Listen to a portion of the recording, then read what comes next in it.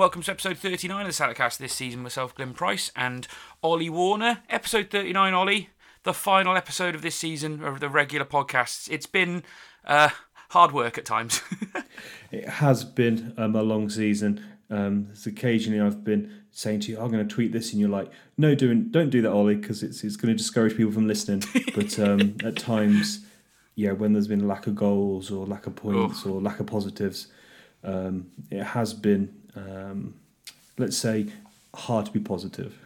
Yeah, it has been hard to be positive, and you want to be positive about your football club. We love the club, we love our team, we love the sport and the game, and there's been times where it's been challenging this season. At the end and the start was particularly two of the trickiest points, I suppose, in terms of what those runs were like. But I think before we get into Wigan and what happened, we just discussed in our little pre-intro, didn't we, Ollie, about the Wigan game and saying how many ways is there to say we got absolutely battered on a podcast. But we will try to flesh it out a little bit more than that, won't we? But I think, it's probably just worth looking at where we ended up in terms of stats, Ollie, up front in the agenda, because that gives us the context really to what we're doing in sort of a mini review, doesn't it? Yep, certainly. There's some interesting stats which I think maybe help us explain why at times we've been less enthusiastic about Cottrell's leadership. Too right. And a lot of that comes down to the way we finished this season. Let's be honest about it. We beat Lincoln, didn't we? What was it, 6 games ago? Pretty much safety assured. What did we do in the following 6 games from that, Ollie? 2 points from 18 to end the season, which is, over the last 6 games of any of the League One seasons since we came up in 12-13, the worst end to a League One season we've had. Obviously, we had the 3 wins before that, so if you look over a wider context, it isn't. But, certainly we worried about us being on the beach, and at times we haven't really been hammering them too much for that, have we, Ollie? But I don't know, when you look at the way we've ended those 6 games since security was achieved, it is beachy. Beachy, isn't it? Yeah, even in just take into account 2022. 2022 started horrendously.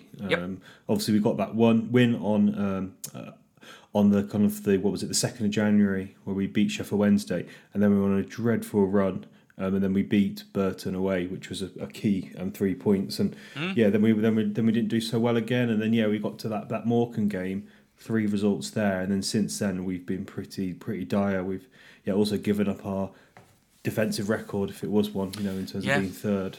It's been a bleak end to the season.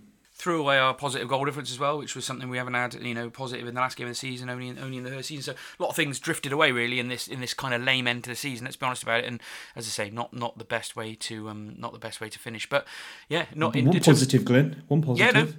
We scored one more goal than games we had this season. Yeah, it's looking up, isn't it? I've got a blue and amber fanzine thread with all of the final sort of stats from the season, and we're not going to talk about it too much on the podcast now. But shooting stats and some of the goal scoring is slightly higher than last season, Ollie, which is a positive. But in saying that, we did finish 4 points worse than we did last season, Ollie, and we've obviously finished 1 place lower than where we did last season. And this is our second worst League One season for points. The only one worse was the season we got relegated. So, when you look at that, the signs of progress to me are minimal. It was funny coming back on the bus yesterday, Ollie, from the game, just going off on a bit of a tangent. There was lots of people trying to look at the positives, the usual crowd of, the referee beat us today. I'm not too sure about that, but, lots of things like, I think the basics are there and the building blocks are there and stuff. And I still look at this season and think about how we did worse than last year and think, I can kind of see some of that positivity, but I'm also very, very sceptical. And I suppose we'll talk about that at the end, won't we, after the game. But yeah, to be 4 points back from where we were last season, Ollie, again, not a massively good sign, is it? It's not progress, is it? When no, we've at best stood still. But you think of players that we've lost last season and players we've got now. Yeah, I can see why you can maybe force a positive out of it, but there's not enough players here to say it's a foundation. If you have a foundation, it needs to, for me, at least half your squad needs to stay, and we're going to see a lot of churn, which we're going to talk about in the second half of the podcast. But yeah, it's hard to obviously the management is in place and the staff and all that kind of stuff. So I guess that's one positive. But yeah, it hasn't been a good season. And yeah, it's we were moaning under Ricketts, and I think there's reason to say that this has actually been worse than Ricketts. Well, if you like goals in your games, which is what we go for, isn't it? Really, goals and wins are what excite fans the most. It's odd, isn't it? We used to complain.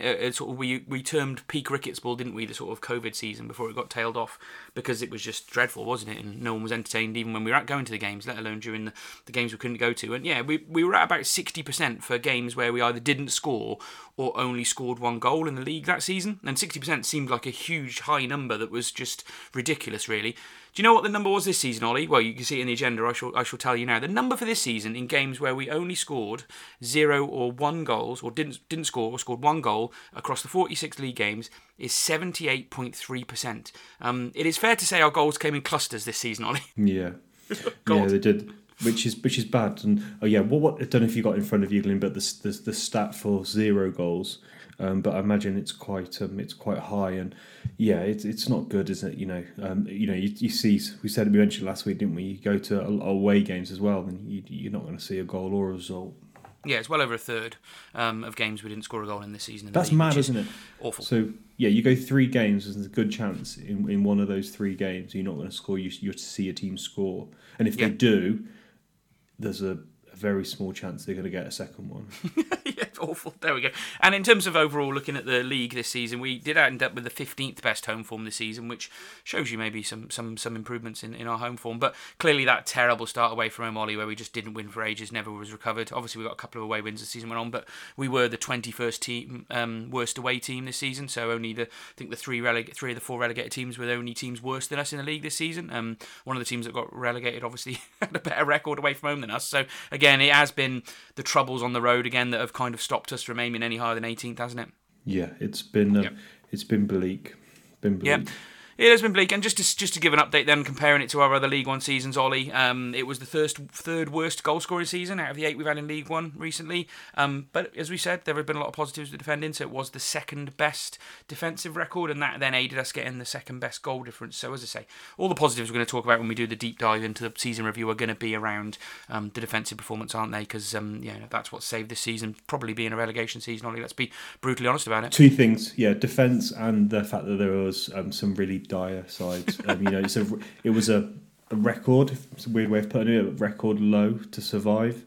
You normally talk about a point per game, and it was less than that. And before we get into the game, we come away from stats. Sorry, but what is your, on the basis of some of those stats? Obviously, I pay more attention to stats, but I've also, you live with your heart as well when you're watching football.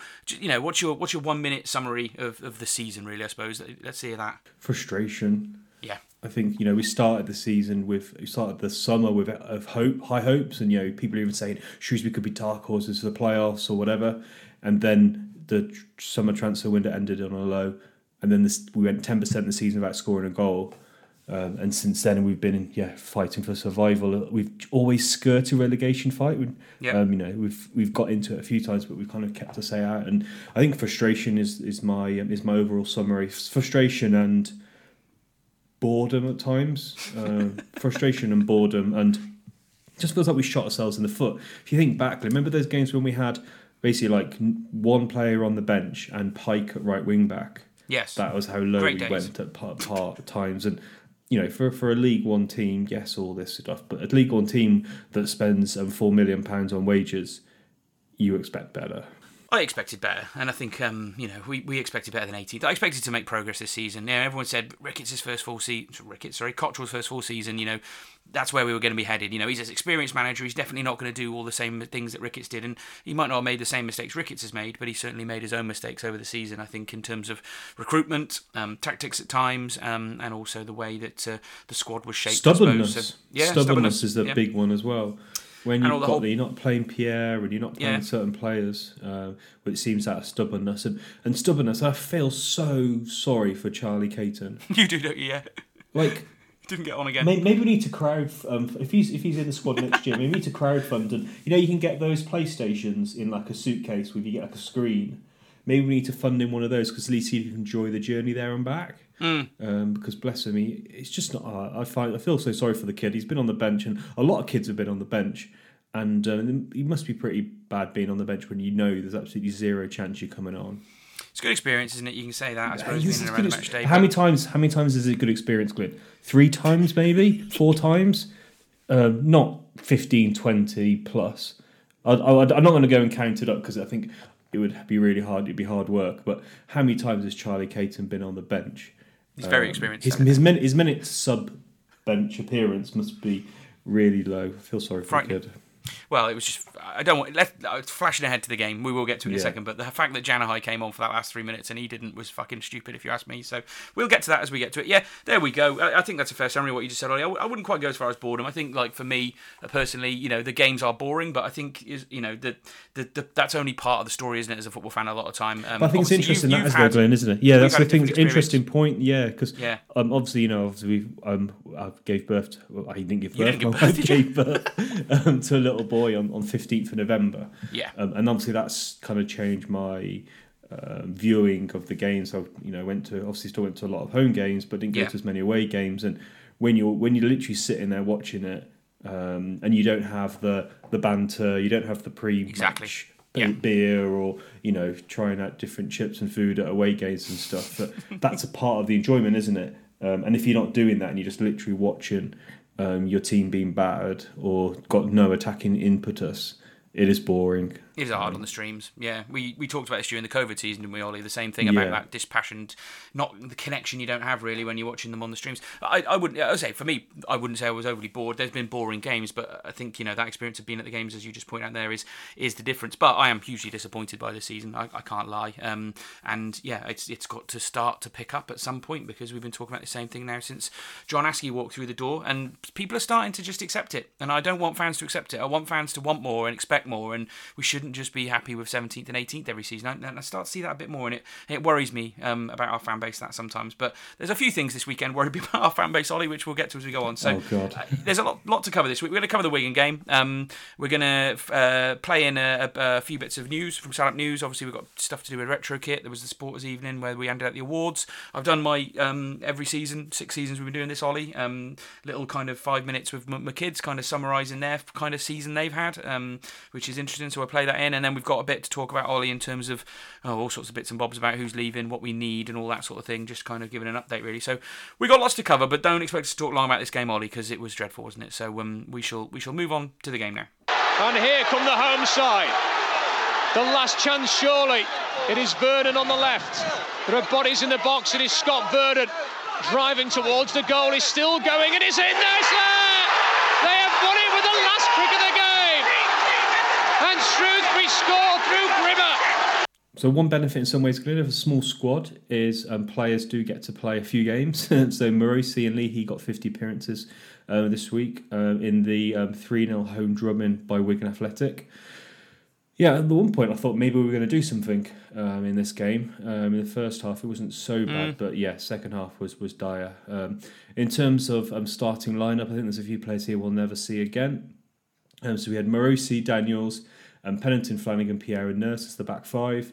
We had Leahy, Vella and Fornau in midfield, and Ado and Bowman up front. With Burgoyne on the bench, with Worley, Craig, Barlow, Caton, Bloxham, and Janai on the bench.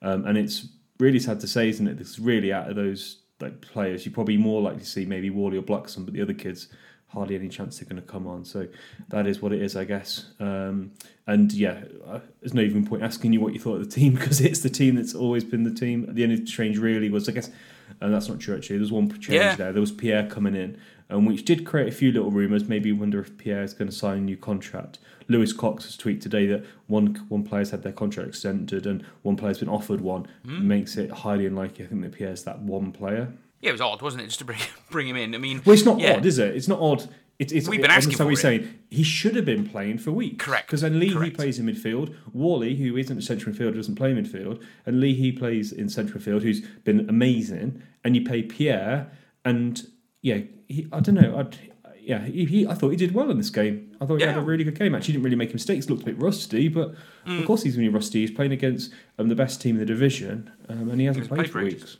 Yeah. No, I mean, it's just a bit weird that, with this game, as much as we wanted to win it, it's the last game of the season, and I think most people might have expected Wally to start ahead of Pierre in terms of how you were going to jigger it around. But I like the fact he got Leahy back in midfield, and hopefully that's where he plays all next season, Ollie. We don't want to see him at the back anymore, do we? He's such a good midfielder. We want to see him up there causing trouble, being a bit of a driver forward for us. So yeah, that was kind of a bit of a strange Would be interesting to see him play actually left back if we played a back four, because then he can obviously bomb forward and play a different role. But yeah, in this formation, for me, it's odd, isn't it? You would never think you'd have seen this 9 months ago. But yeah, central midfield. And he's our only central midfielder under contract, so it's even more important that he plays there next season. Yeah, which shows the work to be done, doesn't it? But I don't know. I think I would agree with you. Well, we'll very quickly talk about the first half because there wasn't really that much going on in it, was there, for clear-cut chances for us, I suppose. What would you say was kind of your overall kind of thoughts, maybe of the first 40 minutes? What kind of surprised you? We started better than Wigan, I think. That surprised me. I think we played quite a high intensity, closing down, trying to show that we could go toe-to-toe with the best team in the league. And Vela led that as well. It's worth giving him credit for that because he did lead that press. But I figure the way the rest of that half went on was that Wigan eventually got to that point where we put hard work in for 20 minutes. We just came off it a little bit and they got their foothold in the game and started to take control. That's kind of how the half went, and obviously they eventually got a goal from the back of it, a fortunate goal as it went. But couldn't really criticise the first 20 minutes of the game. That was probably the only good bit of it for Salop, I think. And obviously, after that, football's obviously two sides, isn't it? Two teams, two different sides of it. I wonder if our performance was enhanced by Wigan's, how do I describe this? Reluctance to overcommit. Yeah, reluctance to overcommit and a calm, professional start. Don't want to do anything stupid. Tried to play the ball at the back a bit. If it wasn't on, they'd launch it forward. Trying to get basically Lang running at our central defence. But I thought it was quite a professional performance, as you'd expect. They won the league. A very professional performance from Wigan. And I think that did help us look better than maybe would have done if they'd have come out at 700 miles an hour. There's a lot of times in that first half where I kept saying to the lads, and they were kind of agreeing that it was being played as a game that seemed like it would end 0-0. 0-0 would have suited both teams. They'd have won the championship, and we would have, we would have been happy with a 0-0. We might even have nicked 17th at back, but it didn't have a lot of intensity at times. There was little lulls here and there. But I think when Wigan eventually got on top, Ollie, for as good as Vela, Leahy and Forner were in that opening 20 minutes, the midfield started to get dominated, and then it showed because we started to go very, very long ball as that half went on, and it was just coughing up possession, wasn't it, and helped them get their foothold. Some of our balls from the back overhit.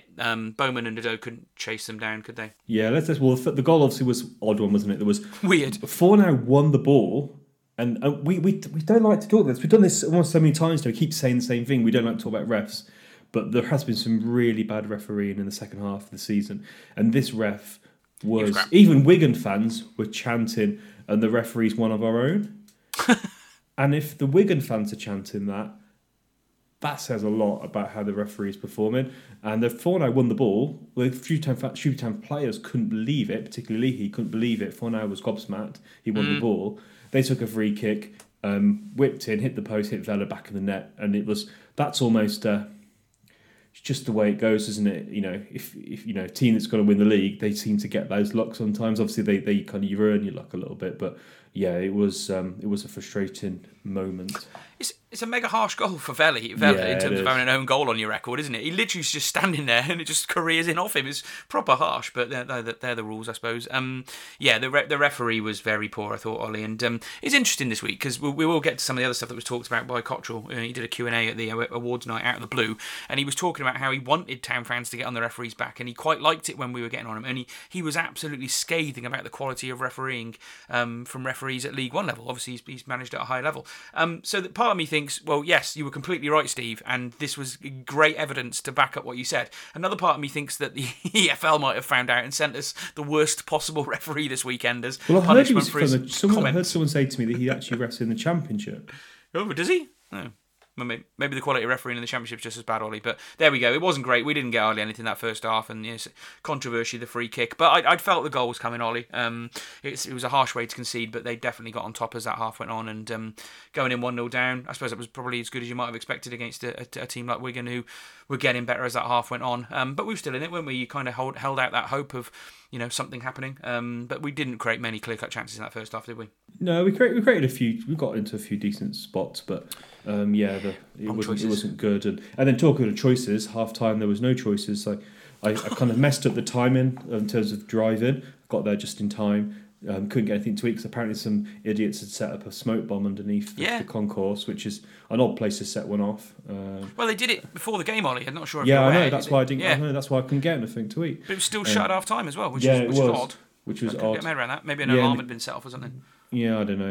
It was strange. It was busy though, very busy, and I got some grub. I damn well was going to use my last free burger voucher. I got so many vouchers that I did. Yeah, I didn't get to use my voucher for this game. You should have sent them my way. I'd have used them this season. But yeah, so that's it. I don't know what I'm going to do without my free burger voucher next season, Ollie. It's going to be an absolute return to another £2.60 a week. But it was really busy pre-match. I went to the Prince of Wales, went and caught the bus up, which was really great. Nice buzz down there. Obviously, it was the early kickoff as well, wasn't it? Which threw everything into a bit of a weird flux. And yeah, I had a really nice day. Came up, the fan zone was buzzing, and then obviously was loads of fans knocking around, wasn't there? So it was a really good atmosphere on the day. Yeah, it was a good atmosphere. It's just a shame that players let the day down. But it's good to have something. Yeah. And while you, in some ways, one side of you's thinking, well, I don't really want to see Wigan celebrate. At least it made something of it. And some of our mates, Tom Griff, for example, stayed and watched the kind of the celebration and stuff. And I can understand why you do it. It's just a bit of a moment, isn't it? Of in terms of football, we haven't seen much, so I can see why someone might want to see it. And it did make the last game a bit more interesting. That one was not for me. We'll get to that at the end. But I suppose there's a whole lot of reasons why I just went. The Wycombe game was definitely the quickest match summon we've ever done. But let's get through the second half pretty fast. There was a handball. Quick question, Glyn, was it handball or not for you? Penalty? Yep, arm was away from the body. Yeah, exactly. Yep. Then ball in the back of the net. Keane did something quite silly. He obviously didn't know this, but he ran into the crowd, which made them all surge forward and collapse the barrier, and some fans got injured. I think it's just a little bit of a reminder, isn't it, why players shouldn't really go into the crowd. I can see why he did it. It's a historic day for them and stuff, but hopefully no one was injured and hopefully no one was ill. Yeah, I can see why. It was the goal that clinched the title from, really, wasn't it, at the end of the day? So it was probably one of the biggest goals in their history for recent times, since they were probably in the FA Cup final. But it does show. I should just go into that moment, though, Ollie, because we've got to have a look at that, or the club have got to have a look at that, because that's one of the most dangerous things that's happened in our stadium, maybe since we moved there, maybe other than the fire, which obviously was controlled at the time. But we've very rarely had 3 or 4 people being escorted out of a stadium because they've been essentially crushed, because people ran up against a barrier that has now been there, how long been here, 14 years or whatever it is. They're pretty old, these barriers. They're not the best in terms of, safety when people do congregate down the front. And the stewards didn't really seem to be forcing people to sit down in that end, so it was always going to be a flashpoint. I think Lawrence, I know him, he's a really good bloke, the safety officer. He comes to all the SP meetings. I'm sure he'll be reviewing what happened in that game, because, those things get reported, and people getting out of a stadium injured, it's not a great look, is it really? Probably at the other end, though, it also shows why safe standing is a good thing, because everyone came out of those seats to try and stand up, and everyone stood up in that away end, didn't they, on Saturday? So, safe standing in that area, maybe that would have been something that helped to prevent it. But you never know, do you, Ollie? But it was a really worrying moment. It's because there was people lying behind the goal for like 5 minutes when they're injured, and it was like, oh God, I hope something really bad hasn't happened here. Yeah, no, it was not a good moment at all. And fingers crossed, those guys and girls are okay, and no one's hurt. And should just say, in terms of looking at their crowd as well, do you think we'll be billing them for pitch repairs? Well, it's been ripped up, isn't it? But the flares. Yeah. There was so many flares on the pitch for all of their goals, and it looked like there was just explosion marks all over the pitch. And one of the things we were joking about was the reason the burn marks were so big was that we've got one guy with a grabber, haven't we? Because you're not allowed to go and pick up the flares, are you? It's not the done thing, is it? So he was running on. He'd get the one flare, run back to his little point with his grabber, then he'd be back out. The other one had been there for about a minute, burning a hole in the ground. So I think in terms of looking at things to improve, look at the barriers in the front of that stand, but also let's invest in a couple more grabbers, please, on the off chance we get more flares on the pitch, because it wasn't a good look either. But it was carnage for about 5-10 minutes, wasn't it, after that goal? Yeah, it was. It wasn't a good look. No. Fingers crossed no one is okay. Then there was a corner and they scored a goal. Ado had that terrible miss. Good ball in the box from Daniels. Ado just should have smashed in the back of the net. He took a touch and the keeper came in. One of the best keepers in the division came in and just smothered it, and that was it. And I think it's fair to say, Glyn, that Shrewsbury Town were bloody abysmal in the second half.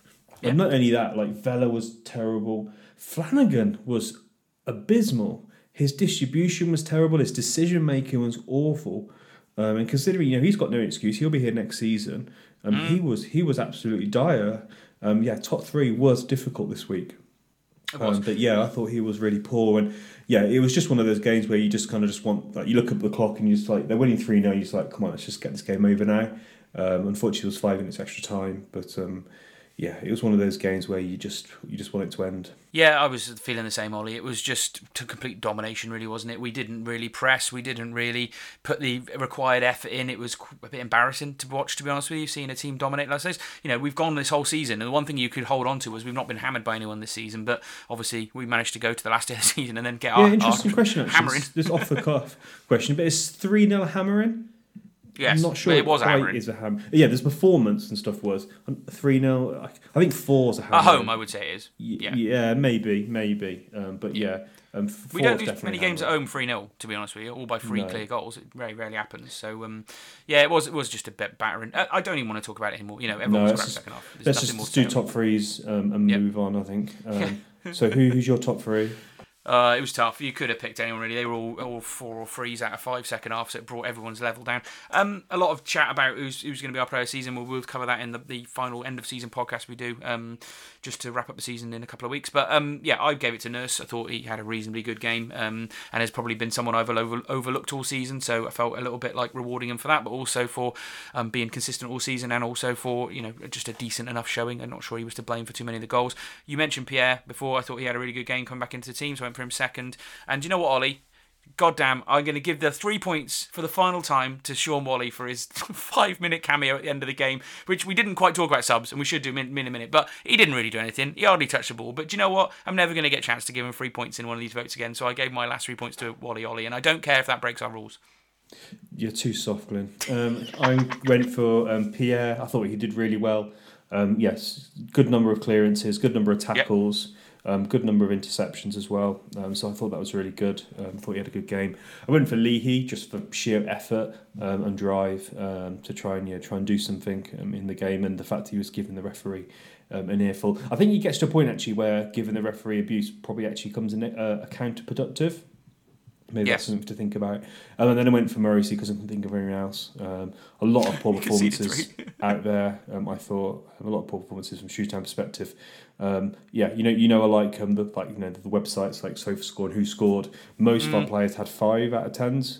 No one even got anywhere near a 7. And it was terrible performance. And again Bowman was poor. Ado tried a bit, I think. Ado probably had a bit of a bright spot. Maybe it's unfair not having Doe third, maybe. But yeah, it was tough. And let's not even bother with Steve Cottrell's comments. I was going to say on Steve Cottrell, you wouldn't have given him more than a 3 out of 10, either, would you? And I just wanted to touch on the substitutions because they were bonkers. Like, the game was gone after 50 minutes, wasn't it, Ollie? Right, and like, you might as well at that time. You're 2-0 down to the best team in the league. You know, who were going to win the championship. We're clearly not good enough to score 3 goals, even with the team that we had on. You might as well at that stage have made 3 subs then and given 3 players a run out. You know, you talked about it being the youth players before in the intro. You know, we talked about maybe why didn't Whalley get more than the final 5 minutes, but the subs were bonkers. Whalley getting 5 minutes.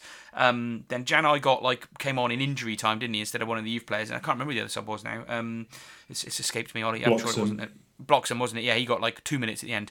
And it's really weird because the first question that he got asked at the Q&A that he did on the Sports Night was, why don't you make more substitutions? And I just got a vibe that he'd taken objection to that comment. He also took objection to it on the night a little bit. But I felt like he wasn't going to make subs till the 90-odd minute because he was remembering that everyone had a few people had criticised him at sports meetings. So maybe that's that stubbornness coming through. I am half joking, Ollie. But yeah, the subs were just bonkers.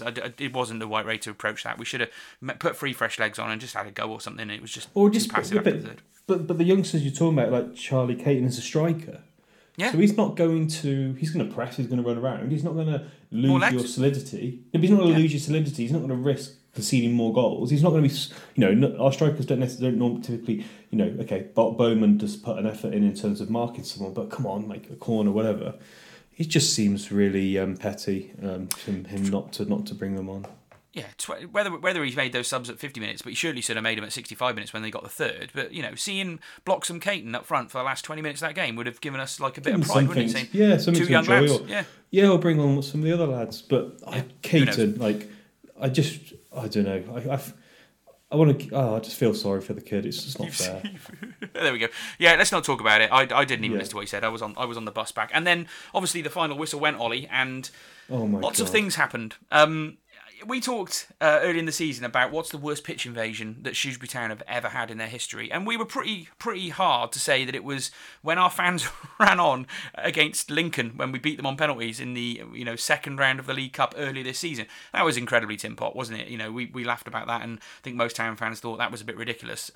However, what happened on Saturday was probably much, much worse, because you don't pitch invade when you've lost 3-0 at home in a season where you've actually been worse than the season before, especially when it's the last game of the season and you know that if you run on, you basically can completely interrupt our lapse of honour if you really want to get involved in that sort of thing.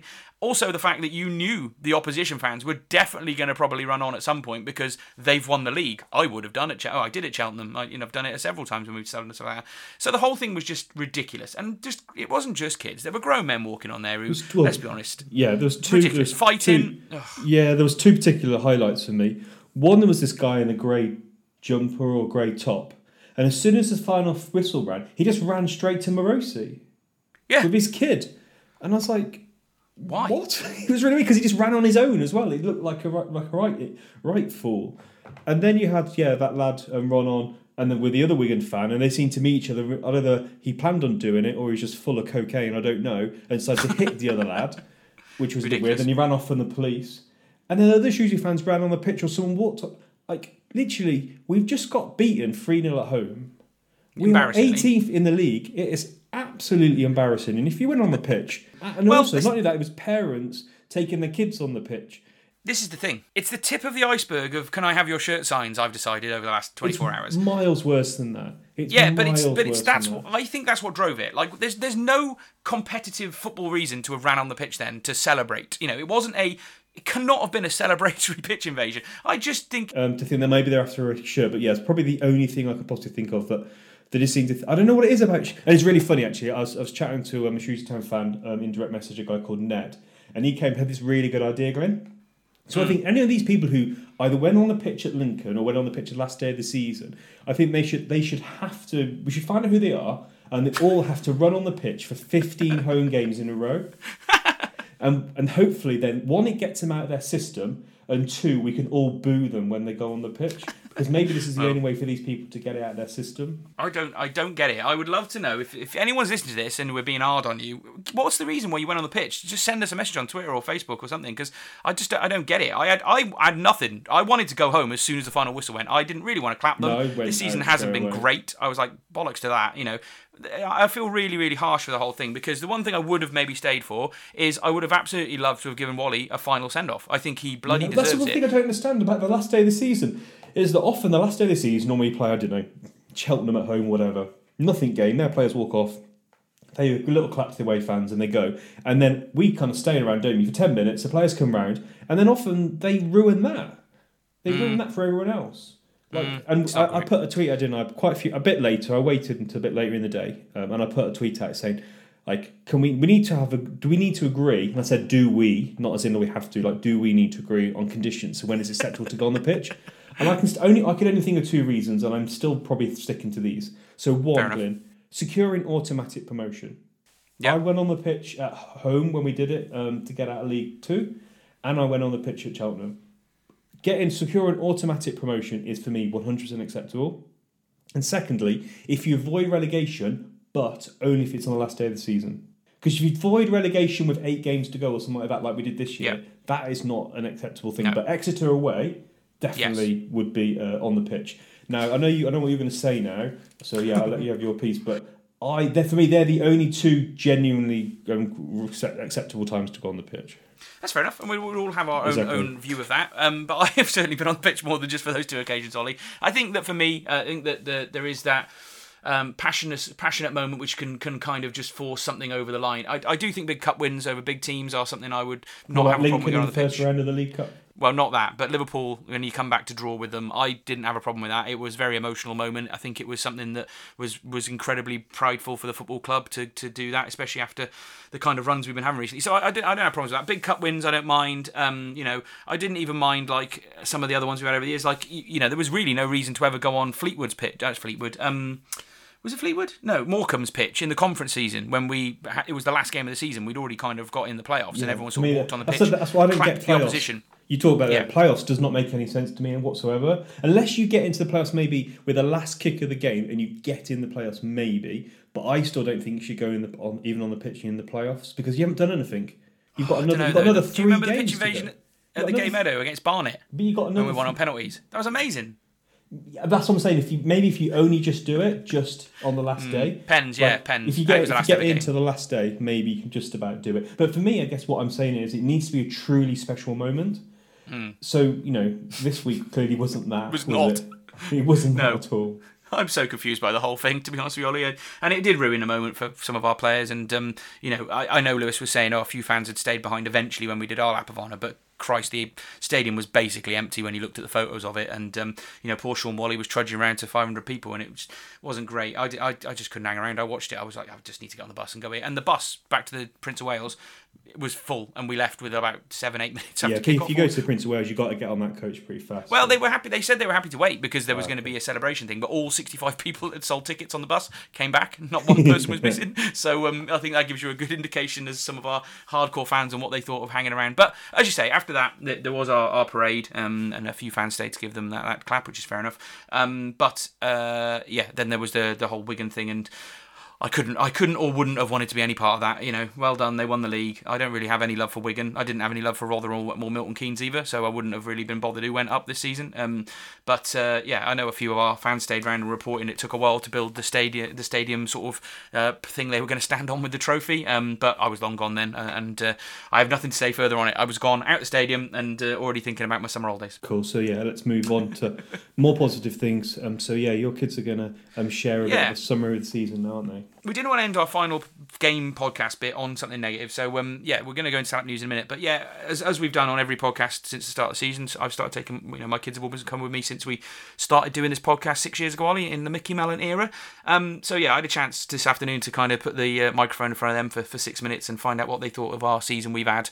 It's not all football related. I think that's the key thing for kids, isn't it? So there we go. We'll play that in now, Ollie. A bit of positivity. So here we are. Traditional end of season catch up with my two children. Obviously mentioned on the podcast a lot. Join me at lots of away games, and obviously you do have a season ticket now, kids, don't you, this season for the first time. So Rory and Elsa, welcome back onto the podcast. You obviously listen to me record this every Sunday night, but we haven't had you on for a while, so you're glad to be back on, Rory? Yes. Yep. Good. Righto. Let's get into this season then that's just gone. This is our little sort of pre-end of season review before we do the main one with Lewis Cox and Mark Elliott hopefully later in the next couple of weeks. Let's start with this season. You went to the awards evening. You've watched pretty much all the home games. You've been to, I think we've just counted up, maybe 15 away games this season. And so I suppose, Rory, what have you made of this season for yourself? I think it was a very good season, and I like the fact that we've got more young supporters watching the new games and everything. And I just feel that it's been like a great season. Good. And what about you, Elsa? Are you as confident about everything that's gone on or not? Yeah, it's been really fun, and we have made some good memories this season. That's sure. Yeah, we have. We've been all over the place. We'll touch on that in a minute. I suppose let's ask that first question. When you think about a season, just what was your favourite game of the season, Elsa? Mine was probably Sheffield Wednesday away. Oh, yeah. That was because we went to a inflatable park where we all sadly caught COVID. Oh, I didn't. Well, no, Rory didn't get it, luckily. We caught COVID, but it was really fun and it was a good game. Yeah. Big crowd. Big stadium. Yeah, big stadium. It was good, wasn't it, to be fair? And what about you, Rory? We've talked about this just a minute ago. Your memories are of probably one of the games that people would least remember this season. Yeah. But what was your favourite game? Crew, because I took one of my mates called Lucas to his first ever game, and then we took my other mate called Harry, which was really fun, and we played mini golf. And I beat them both, which was fun, yeah. It was good fun that day, to be fair. And that's kind of a theme this season. Obviously, I talked about you getting dragged along to football with me for years and years on the podcast. But this season, we've not been doing so much in the mornings beforehand, but we've been taking friends to the first games. You've had two or three of your friends come, haven't you, Elsa? And I've taken two of my friends to their first ever games, and now they've been to like 6, which I feel very bad for them, but they were pretty bad games as well. Yeah, it's been good to get, that kind of, kind of getting children on board other than just you two, isn't it? And it's having a lot of friends that go to the football now. I've noticed that you've kind of got mates you go and talk to at the game, which is great. It's what it's all a part of, that community thing that we talk about on the podcast. Before we touch on some of the away games we went to, what about your favourite player this season, Rory? Mine was Daniel Ludo. Yeah, and you were there when he got his award at the awards night, weren't you? Yeah. Yeah, he done really well, didn't he? And what about you, Elsa? Probably Luke Leahy. I just think he's... Handsome? I mean, that's what my friend would say. You think he's good as well, don't you? You Yeah. think he's been. You were saying you think he's been good in lots of different positions. And just talking about the awards night there, Rory, you did actually give an award out, didn't you, to Tom Bloxham, didn't you? Yeah. He was very tall, wasn't he? Yeah. And he was towering over you as well, Elsa. He's very shy. Yeah, he was very shy. But he scored that great over volley, that goal that we scored, yeah. didn't we? That Remember was that? amazing. I voted for that. Yeah, it was good. Yeah, we all voted for that, I think. So there we go. So I suppose in terms of one of the things we enjoy the most as a three of us going to the football, your mum has been to 2 games this season. We should just say that. Fair play to her. She did come to Morecambe and Burton with us. But yeah, I think we're saying we did about 15 away games. Other than your favourite away games that you mentioned before, obviously, what other things kind of stood out to you this season in terms of some of the places we've been and things we did, Rory? Well, the game when we went to London to play Cheltenham, we were like going around London looking at a lot of good like landmarks and stuff. So we went on this Uber boat. And we were like going along the river, looking at the O2 Dome, the London Bridge, and yeah, it's really good. You enjoyed that, didn't you? What about Stratford, Elsa? Do you remember that weird little day out? Yeah. That tiny stadium. Yeah, that was interesting. It was a funny day out, wasn't it? In terms of the small stadium compared to, you said you really enjoy going to the big stadiums, don't you? You liked Sheffield Wednesday, and you enjoy going to Liverpool again for a second time, Elsa? Yeah, it was good. It was a bit disappointing. I mean, yeah, but it was again a big stadium, big crowd, good atmosphere. And when Danado scored, you went crazy, didn't you? I got that on video. You did get that video, didn't you? And a few of the other games we've been to. Obviously, you mentioned Sheffield Wednesday, but we went to Cheltenham, didn't we? We took a couple of friends, and I think I mentioned we went to Burton on the way back from our holiday, Rotherham recently, in Charlton, and yeah, we've been all over the place, haven't we? So it's been a long season. It's been an expensive season for your dad, but we won't mention that too much, kids. I don't know. Where else are you thinking of, really? We had talked about the away awards night, and you met some of the players, didn't you? And we'd obviously met Elliot Bennett a few weeks before that. Has it been nice to kind of meet the players, really, Elsa, for the first time this season? Yes, they were really nice. Odo was probably the best out of them all, to be honest. Oh, he's a good lad, isn't he? Odo is very sociable. Sociable? Yeah. Is that a word? Yes, it is. So. It is a word. Okay, we'll have to maybe go and check at school if that's a word. No, he was very social, and to be fair, we mentioned it on the podcast about how much he was talking to all the kids, and didn't have enough time really to speak to everyone that wanted to speak to him. So there we go. So Endo, your first season with, obviously been coming since you were kids, very little, but Endo, your first season with season tickets. What are you looking forward to next season? Do you think we can do better than finishing 17th again, or are you a bit worried? 18th, Dad. Oh, we finished 18th, didn't we? Yeah, sorry. Well, I can't believe I've been corrected on that. Yeah, you thinking better times ahead next season then, hopefully? Yeah, hopefully we'll get a bit better, but I'm gonna... Is Wally going? Well, we don't know yet, Rory. Might be. It seems likely, yeah. So you'll miss him, won't you? Yeah. But we should have Danado, as long as we don't sell him, Elsa. Nan will miss Wally too. She will, won't she? Yeah. He's her favourite player. What about you, Elsa? What are you thinking about next season? I hope we go to more away games, do more stuff, have, fun. I mean, we've got big...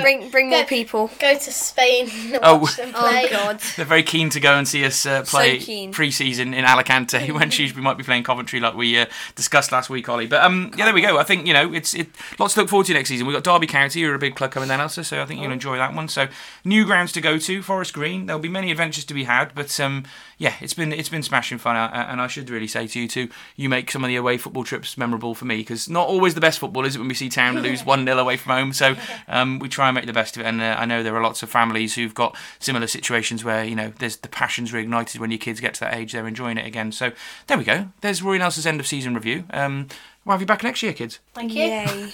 So, Ollie, as you can see, my children are on the ball during that. They have obviously had a great season, and it was really good to hear from them. But they did correct me about our final finishing position, because I said we'd finished 17th, and they said, instantly both said, no, Dad, we finished 18th. So I'm blaming you for that, because you kept tweeting we finished 17th yesterday, didn't you? But we didn't. Yeah, did we? so quite me and a few other fans did it. It's the BBC website. I've seemed to realise that the league, Lewis Cox has done this to me before. He says, that's wrong, Ollie. It's like, I'm just going off the BBC website. I'm repeating, that's correct. But yeah, I think there's a lesson here. Never look at the BBC website for a live league table, because they're always wrong. So yeah, I'll take the blame for that one. But looking ahead, Glyn, so there's a few things, wasn't there, came out this week. There was Supporters Evening, and there was something you've been quite looking forward to, the retro shirt. Yeah, I picked mine up on Saturday.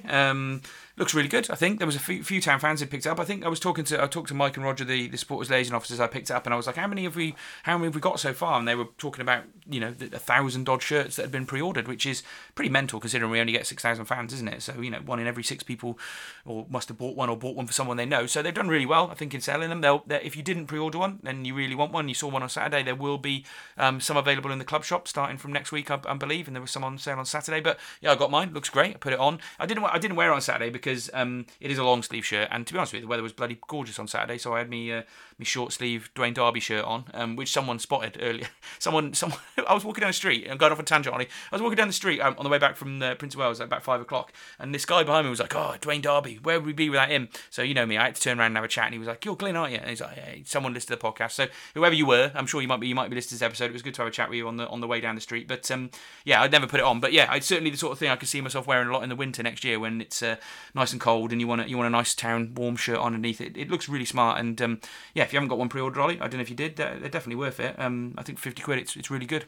Yeah, definitely. Yeah, it'd be one of those things. I'm often told that I'm really hard to buy for, so I think I might keep it as an easy gift for someone to get for me. That's true. So that's good. And yeah, fingers crossed, Glyn. You'll be able to revert your Twitter handle back to Blue and Amber soon, because hopefully next season we'll have a proper kit. I'm waiting to do that. I'm looking forward to getting back to Blue and Amber Fanzine on Twitter, because it confuses a lot of fans from other clubs when I've done stuff for them on their media. They're like, why is it blue and yellow? I thought you guys were blue and amber. I was like, it's a long story, mate. Well, it's not a long story. We've got a shit kit this season, that's all.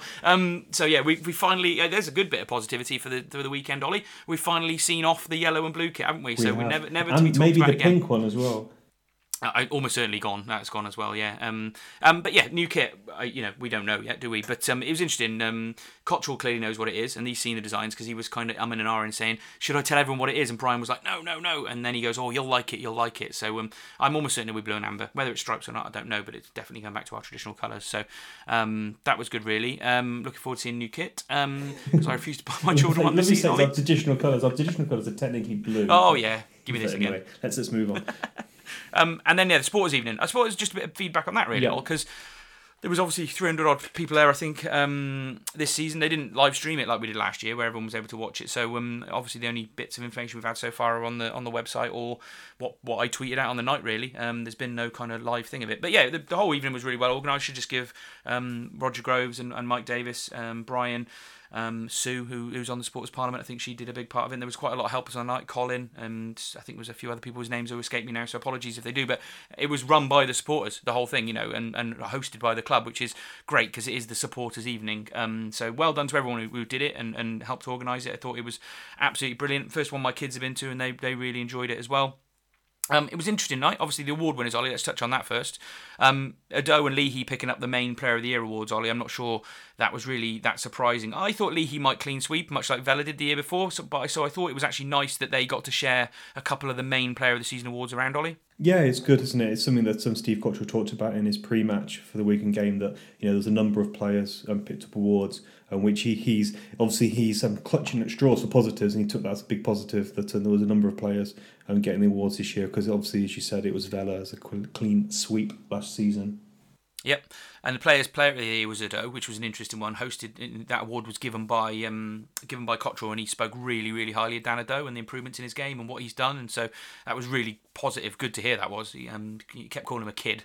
I was like, he's about 23, 24 now, and I suppose he is a kid compared to Cottrell, but that was good. Leahy was really well spoken. Ado was a little bit more nervous.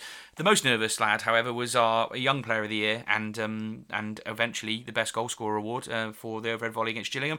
Tom Bloxham, poor lad. If he's had media training so far, it was not a long period of time, because he was quite nervous talking in front of loads of people, which, to be fair to the lad, he's 17. Was he 18 now, I think? He's only a couple of years older than my kids, and they gave him the awards, and he shook their hands, sort of thing, looked a little bit shy, towered over them, as we said. But yeah, it was good to hear a couple of words for him. And then obviously the other awards were Burgoyne got the community award for the work he does in the community, which is great because it is his local community, Ollie, being a Ludlow lad. I think that's where he's from, isn't he? And yeah, obviously the special award from the Supporters Parliament went to Sean Wally for his 7 years with the club, so that was a nice send-off, really, and it was really good to get him to come up on the stage, and he was talking really positive about the fans and how they took a shine to him straight away, even though he didn't think he started very well for us, and said some interesting things. So yeah, it was good kind of range of winners, really.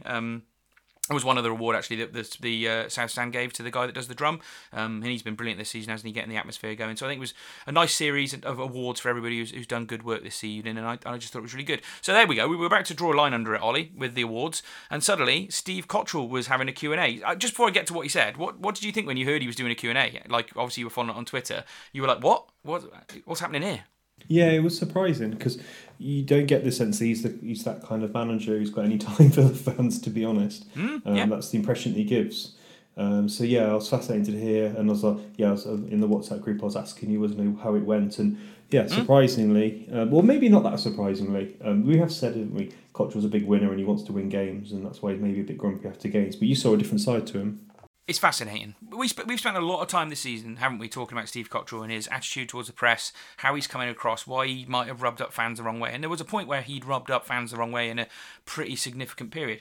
Quite why this man has not done a Q&A with our fans since he joined this football club is beyond me, because he was a riot. He was like an evening with Steve Cottrell. Give him a mic. He could have done a couple of songs if you'd asked him, I reckon. He was very entertaining and very engaging, and also really appreciative of the fans. Now, people might say that's just pandering. It's just pandering.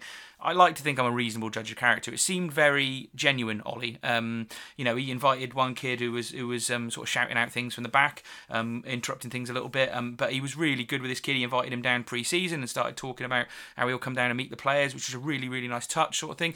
And I genuinely felt a bit of a connection to him for the first time, maybe, since he joined the club. Maybe we felt a connection with him when he had the COVID thing. That's unfair, isn't it? I think we all rallied behind him then, didn't we? But if he doesn't do a Q&A with the wider fan base in the approach to this season, I'll be staggered, because it was such an easy win for him to get across the other side of his character, his personality, the way he talks to people on a one-to-one basis. And, I'll be honest with you, he gave away loads of stuff about bits of tactical stuff. He told everybody just off the cuff we were going away to Spain for pre-season. He told us what pre-season games we were having.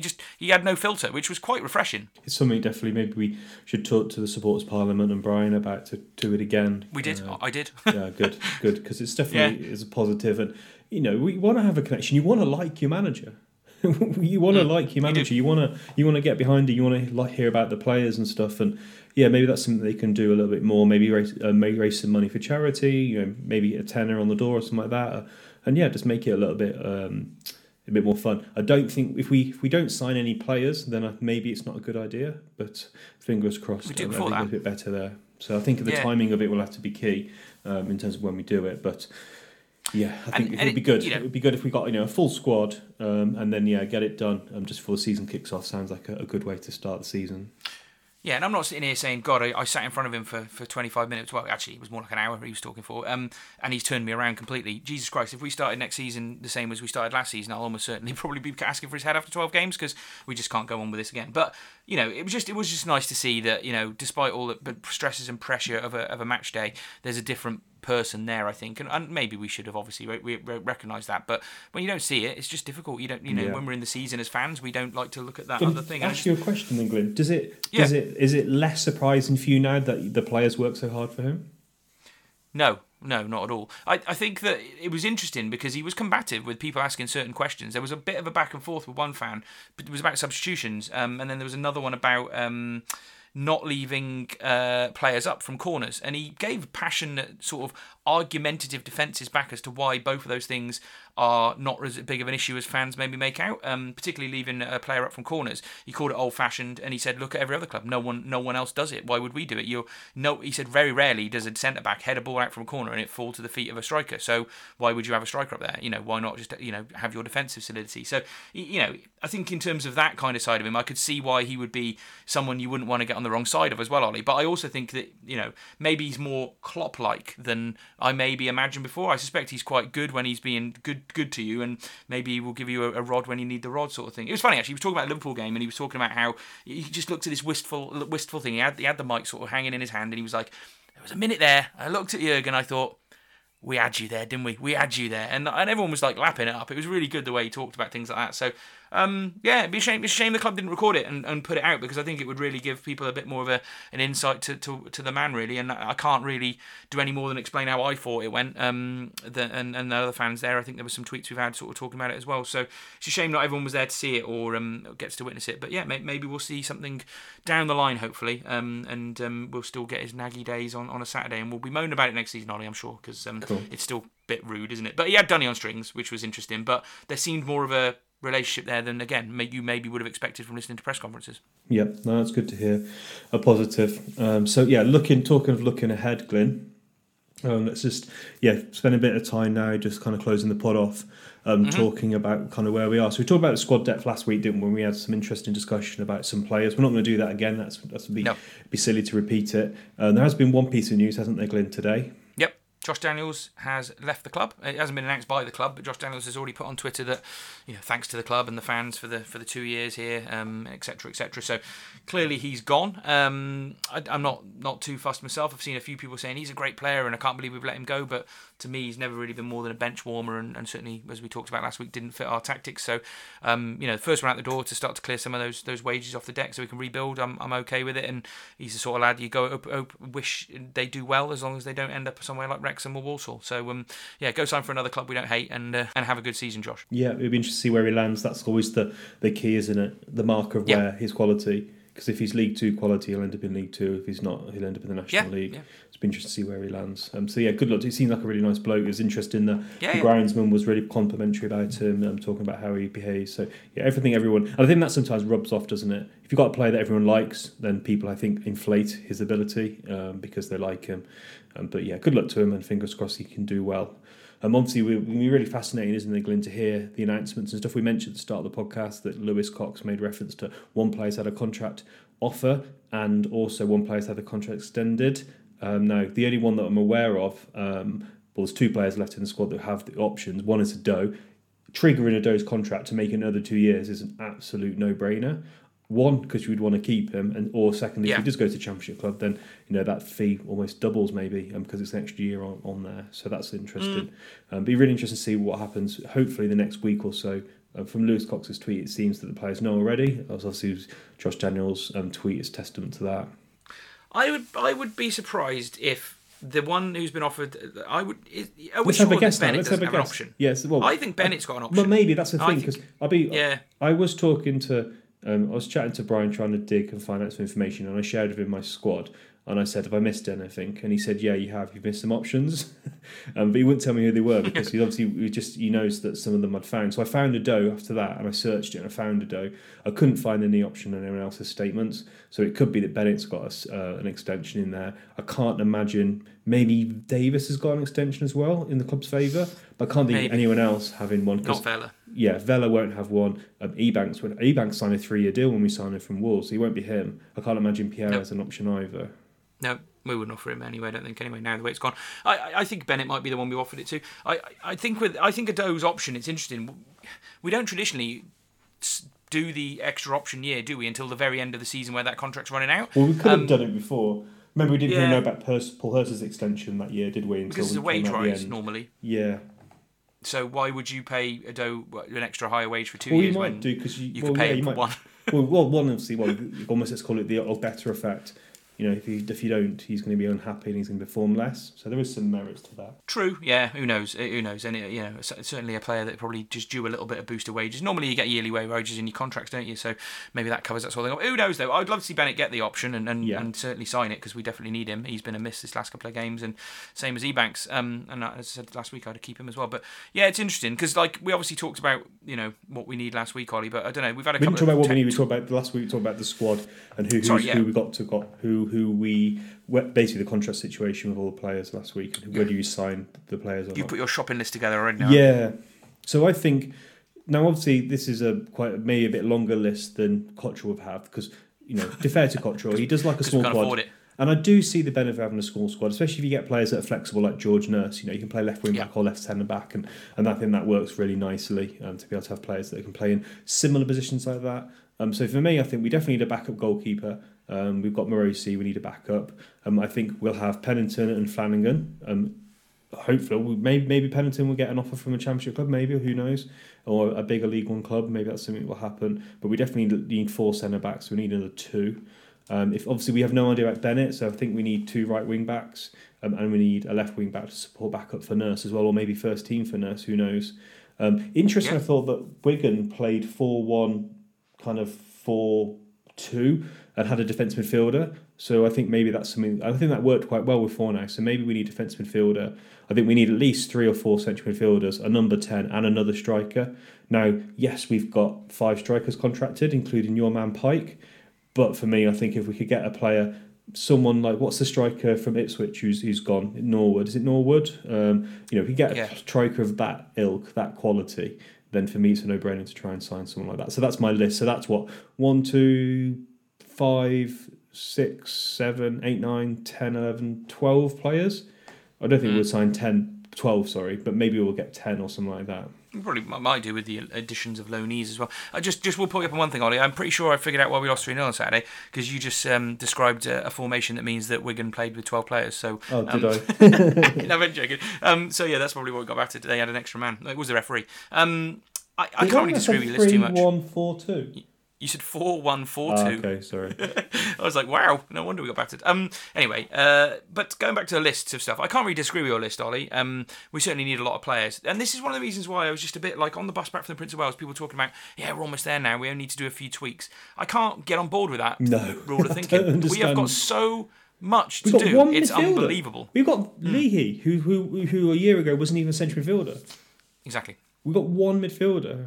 And there is absolutely no guarantee that any of our good players won't get picked off this summer. Exactly. We could easily sell Ado, but we could easily sell Pennington. We could easily sell Morosi. Like, there were some rumours knocking around in some of the papers today about Morosi and Swansea. So, there's no guarantee we'll even have any of these players. I can't see Morosi's no way good enough to a footballer to. Whoever's done that is an idiot, because no way Morosi's good enough to play football for what's the guy's name, the former MK Tom's boss. Hey. I'd triple my wages. I'd triple my wages to sit on Swansea's bench, do another boiler, go to Blackburn and never play. There's very few players who I would be adamant they're definitely at Shrewsbury next season, and they would be Bowman, Flanagan, and Morosi. They're probably the only 3 I'd put money on. Guaranteed they'll be here. Like, a Pike will probably leave. Charlie Casey's probably good chances. Nurse is a good player. He's got 1 year left on his deal. A bigger League One club comes in, offers you 250, 300k. Maybe, who knows? He's a very good player. It'd be interesting to see him. I'd like to see him play left back. I don't think he's a left wing back. I don't think he offers enough. Well, yeah. Pike will definitely be here next season because no fucker's going to want him. So I think we'll have to pay him off, won't we? We'll have to pay him off. I think we will. Did you see, by the way, his goal that we were talking about the other week, which he scored, which was the one that sort of deflected off his arse? We said he finally scored for Scunthorpe, didn't we? That goal got taken off him. It got given as an own goal in the end, so he didn't score. He scored no goals on loan. At this rate, we might need him to play right wing back. You could do, yeah. There we go. He's coming back. Yeah, so I don't quite know. I think it's this stage when we're just looking at people leaving. It's a fairly robust list, Ollie. But I could see that change as we go through the summer. It always does, doesn't it? That's the biggest question mark over the summer, isn't it? So there's a tweet from a guy called Alex Jones. He says, I have very little hope for next season. There's no way we're going to get what we need in the summer. I'm expecting goal droughts again next season. And then Mark Bowen said, does Steve Cotterill have the ability and to bring enough players during the summer? It's all very well releasing the likes of Sean Worley or Josh Daniels, but it's a bit of a folly if you can't replace them. And that's the biggest question over the summer, isn't it? We're at the point where he lives and dies by this summer window, in my view. If he gets it moderately right and we chug along mid-table, then everyone's going to be happy. He could get it really right and we could have a good season. Who knows? But if he bollockses it up and has the same problems we've had this season, he's probably a dead man. Although I was talking to someone relatively in the know sometimes at the club saying, doesn't matter what happens next season, he's never going to get sacked. But I was like, I'm not sure you can ever say that sort of thing. No way. So, if he doesn't sign any players and we're an absolute mess and we're bottom of the league table and everyone's chanting and screaming at the chairman, he'll pull the trigger. I guess that's the second biggest question, Glenn, this summer.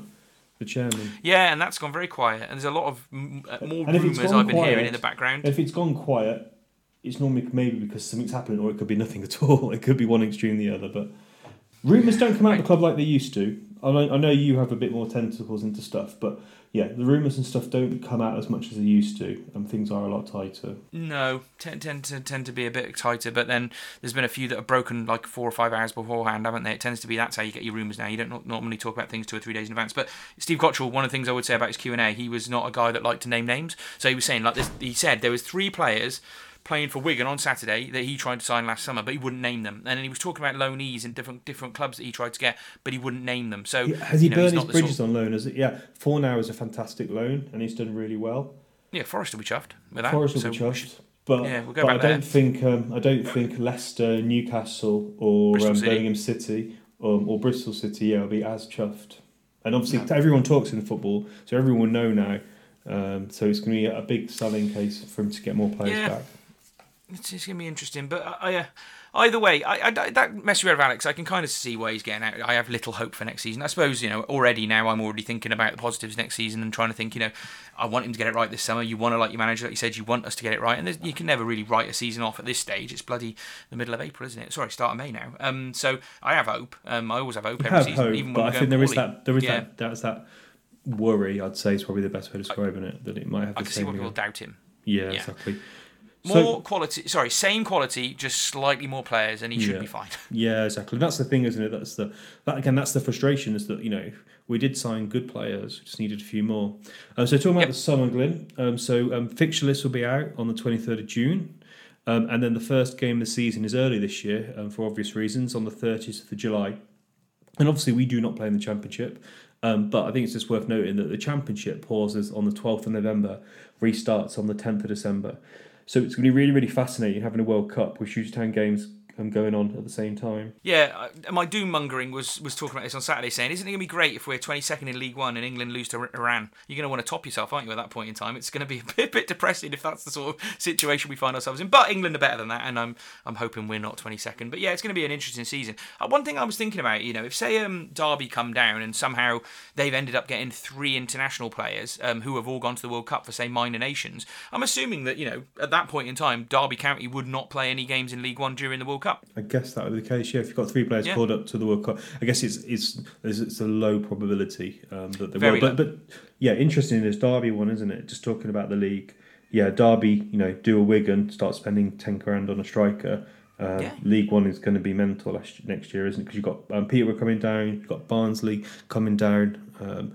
Obviously Derby could, and obviously a bit of a mess. But then half the division are going to expect to win the league, or their fans will expect to win the league. Yeah, and as we talked about last week, even some of the teams coming up look upwardly mobile, like Forest Green, Exeter are in a good place at the moment.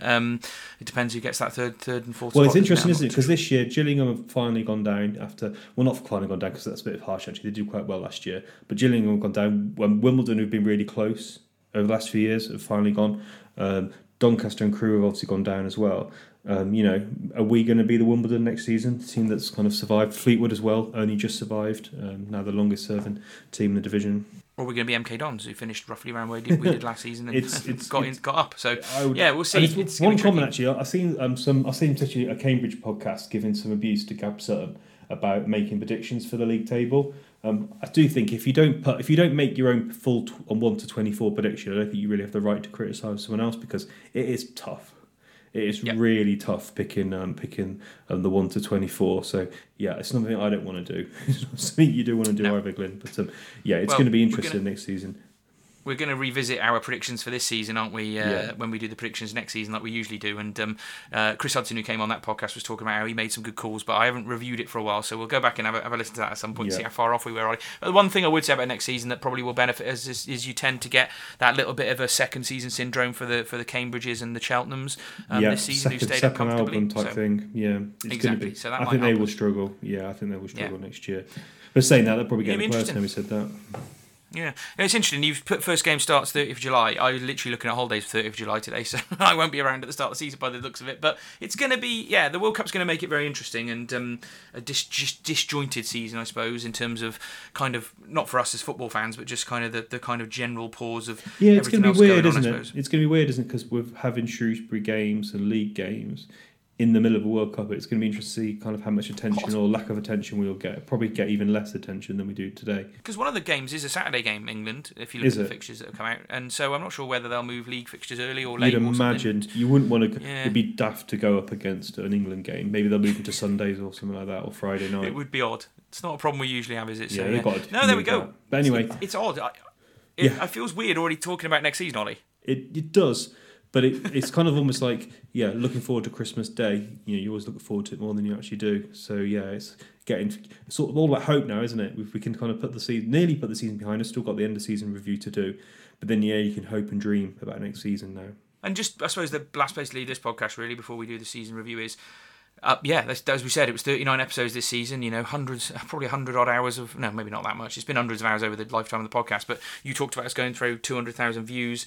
It's been really good to do the podcast this season, and let's talk about just that for a second, Ollie. It's been good fun as usual on Sunday nights to kind of go through town and the sort of story we've had this season. But new guests this season and lots of new kind of topics of discussion and kind of moving things around. I think it's been a good season for the podcast as well. Yeah, it's been good fun. It's definitely something that we definitely both very much enjoy, and we really appreciate the comments, really appreciate the interaction we have with different fans, and we'll try again next season, get more fans on, and try and do a few more different things. But it's been a good season, and it's certainly much more enjoyable going to games again. I think that's something we can put behind us. Hopefully, with the COVID season, it did make it a bit harder. We've had more listens this season than last season, and it's been the same for all 6 of the seasons we've had so far. So we do get a little bit of growth, which is nice to see as the word gets out amongst fans who still probably never heard of us, Ollie. But I've certainly been stopped at away games a lot more this season by people who listen to the podcast now and starting to recognise who I am, which is still very odd, I find. And my mates always take the mick at me when it happens, but it's good. And I always say to people, if you recognise my voice and you want to come and have a talk and you're a listener, come and say hello. It's always great to talk to new people at football. Cal, who'd been on the podcast, I'd never sort of spoken to him in the real world until he came on the podcast, and I've seen him at a couple of games this season now. I could name a few people who have done that over the years, and always try and give shout outs to people who listen or we meet at the match, and that's what it's all about, Ollie, for me. Yeah. In terms of shout outs as well, just shout out, we do want to get some more female guests on, so definitely try and get some more different voices on the podcast. We've had my daughter on this week, so that counts, doesn't it, Ollie? It does. It so does. There's one. But we'll definitely be searching for more new guests again next season. And I just wrapping up our kind of regular season. Thank you to everyone who's listened again this season. It's been great fun for us to do this, and I hope it's given everybody that kind of usual Monday morning. I think it's when we get most of our listens, people on the way to work or at work on a Monday morning, kind of put in the weekend to bed. So hopefully we've given you some entertainment, some laughs, some reality checks over the course of the season. And I'm looking forward to being back for season 7 next year, Ollie. Yeah, no, it should be good. Yeah, so we'll have to do the end of season review, and then we always have a debate, don't we, Glyn, about when we come back. We do see. Remember in the first season, you're like, come on, let's go back now. And I'm like, Glyn, the season doesn't start for weeks. But nothing's happened. Yeah, and now we start a bit later. But we'll obviously we'll be back. I'll do the end of season review, then we'll be back. Hopefully talking about some exciting new signings and getting some insight from other fans' podcasts and stuff like we normally do. Hopefully give some insight to these new signings. I'll be back, Ollie, from Alicante. I'll do a live podcast from Alicante, watching Shrewsbury Town play Coventry when they go down there for pre-season. So there we go. But everybody, seriously, enjoy your summer holidays. And it's been a hard, long season. Enjoy your break, and we'll be back in 2022-23, Ollie. Cool. Cheers, guys. Thanks for listening.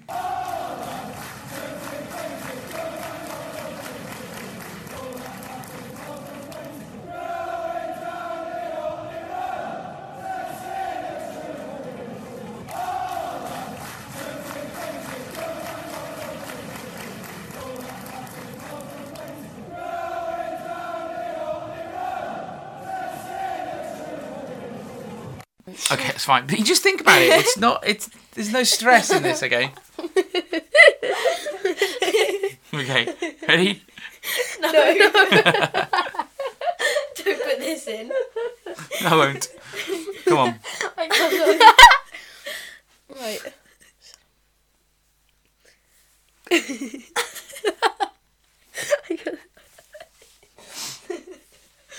Right, ready? Good. Right. Switch on.